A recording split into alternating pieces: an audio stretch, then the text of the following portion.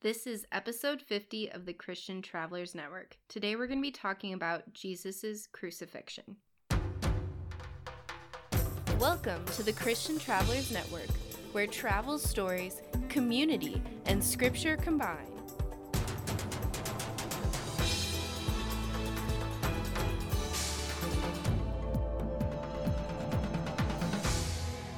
Hey Christian travelers, if you haven't been following with us for the past couple of weeks, we've been doing a Lenten series kind of looking at some of the key aspects of Jesus' story leading up to his death and ultimately his resurrection, preparing our hearts along the way for Easter, because as travelers, it's so awesome when we get to hear how God is working in so many lives and in people's journeys as they travel around the globe. But sometimes we need that accountability and encouragement to be spending time in God's Word, reading and being encouraged. And so that is what we've been doing. I've been sharing a section for us to read together throughout the week and then encouraging us to join our Facebook group or Instagram and be joining in the discussion, giving feedback, because sometimes when we have others around us holding us accountable, encouraging us in our faith walk and our devotional lives, it is so much easier than when we are doing it alone. And as travelers, sometimes that accountability doesn't exist because we don't have others traveling with us. I hope that you have been enjoying our discussion and loving our discussion. So that is why today we're looking at Matthew 27, verses 11 through 66, and looking at Jesus' crucifixion. And I will try and keep it as elusive as possible so that it gives you just enough nuggets of wisdom to help you better understand it, but hopefully also encourage you to read it for yourself so that you know the whole story and not just the few points that I have focused on. Before I dive further into that, I want to point you to our website, christiantravelers.net. I have ebooks, previous podcast episodes, links to Facebook and Instagram and other faith and travel resources that I would love to point you to. I'd also like to encourage you to join our newsletter, where every 2 weeks I send out our recent podcasts, along with news about how the Christian Travelers Network is developing in terms of adding other services, including booking your trips and planning retreats, where we can connect, be better accountable for one another, and also get to explore cities, because Christian travelers love traveling. So enough about that. We are talking about Jesus' crucifixion as we are leading up to Easter this weekend, and we are looking at Matthew 27, 11 to 66. As you know, last week we were talking about Judas's betrayal, and now Jesus is in front of Pontius Pilate being questioned, and the Pharisees are encouraging people to reject Jesus and choose this guy named Barnabas. And this is kind of one of the sections that I really want us to focus on for a little bit. There's obviously the actual story of his death in here, and ultimately them burying him in the tomb and what they did to seal and guard that. But I want to focus with us on this section about Barnabas. That starts at Matthew 27:15. And Barnabas was like this notorious prisoner who did some really bad things. If you've ever seen a movie about Jesus's death and ultimately his resurrection, if you've seen any Christian movie about that topic, oftentimes when they paint Barnabas, he's kind of like out there, very weird. He is probably known as a rapist, known for his theft, just known for a lot of really bad sins. And every single year, the custom in Rome was that they would release someone and kind of like forgive their sins. It was a way of kind of staying in the good eye with the public. And so Pontius Pilate, the leader, he could not find a fault with Jesus. He just was like, this guy seems completely fine, like maybe had different beliefs than the Jews, but still seemed like a good guy, and he couldn't find fault with the man.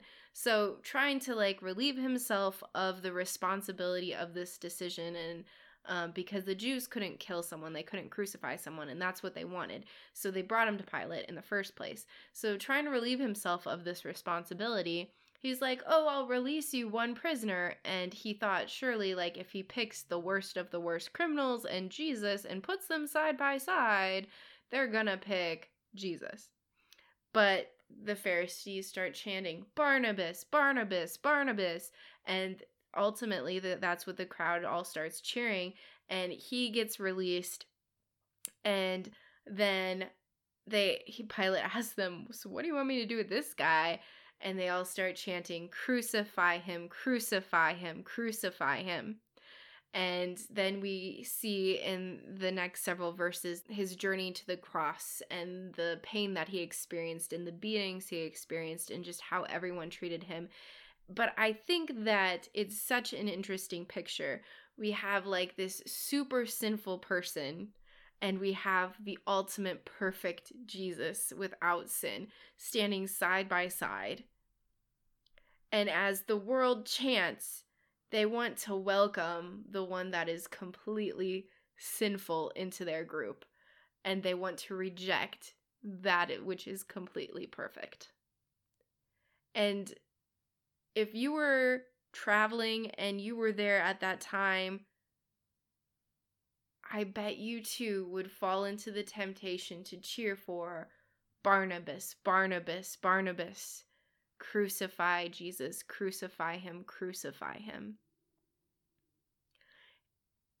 And the fact that Jesus just stands there, it's like this image of forgiveness in the fact that he obediently stands there, even though he has the power of God inside of him, and lets this man, Barnabas, walk away with all of his sins, free from the chains of jail and the punishments he could receive. And he steps into Barnabas's place and goes to the cross and dies. I really don't know what Barnabas's true punishment would have been, but if we put ourselves there, if we were the ones standing where Barnabas was, I would hope that you would feel that forgiveness and just this realization, like this perfect man just stepped in. And I can't say that Barnabas did. I don't even know that the crowd recognized it. But looking, like, knowing from our perspective, where we know ultimately how it ends, there's that image. And then Jesus continues on to the cross in such an obedient way and takes on the sins in such a painful way, the sins of the whole world, where God turns his back on Jesus. God never turns his back on anyone, but he turns his back on Jesus. And Satan just gets to flood him with the sins of the whole world. And he thinks in this very last moment that he is gonna crush Jesus' spirit and he's gonna win. And we ultimately know what happens. But I really want you to take some time to reflect on these verses, to read this section.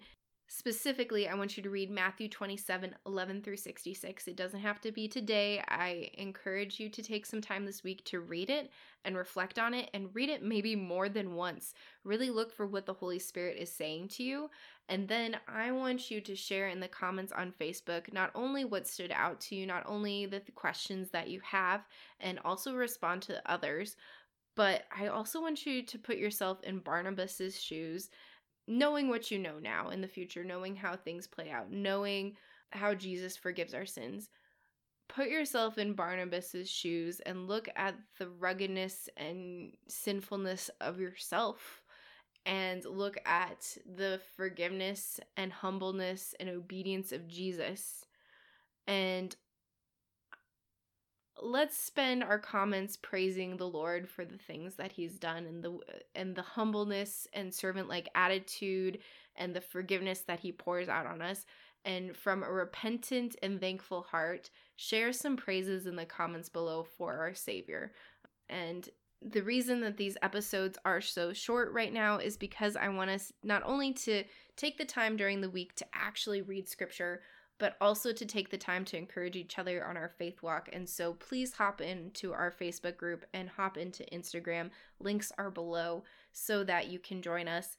because God will do some amazing things through our discussion and through the connections we will make in this group, and prepare our hearts for Easter this coming Sunday.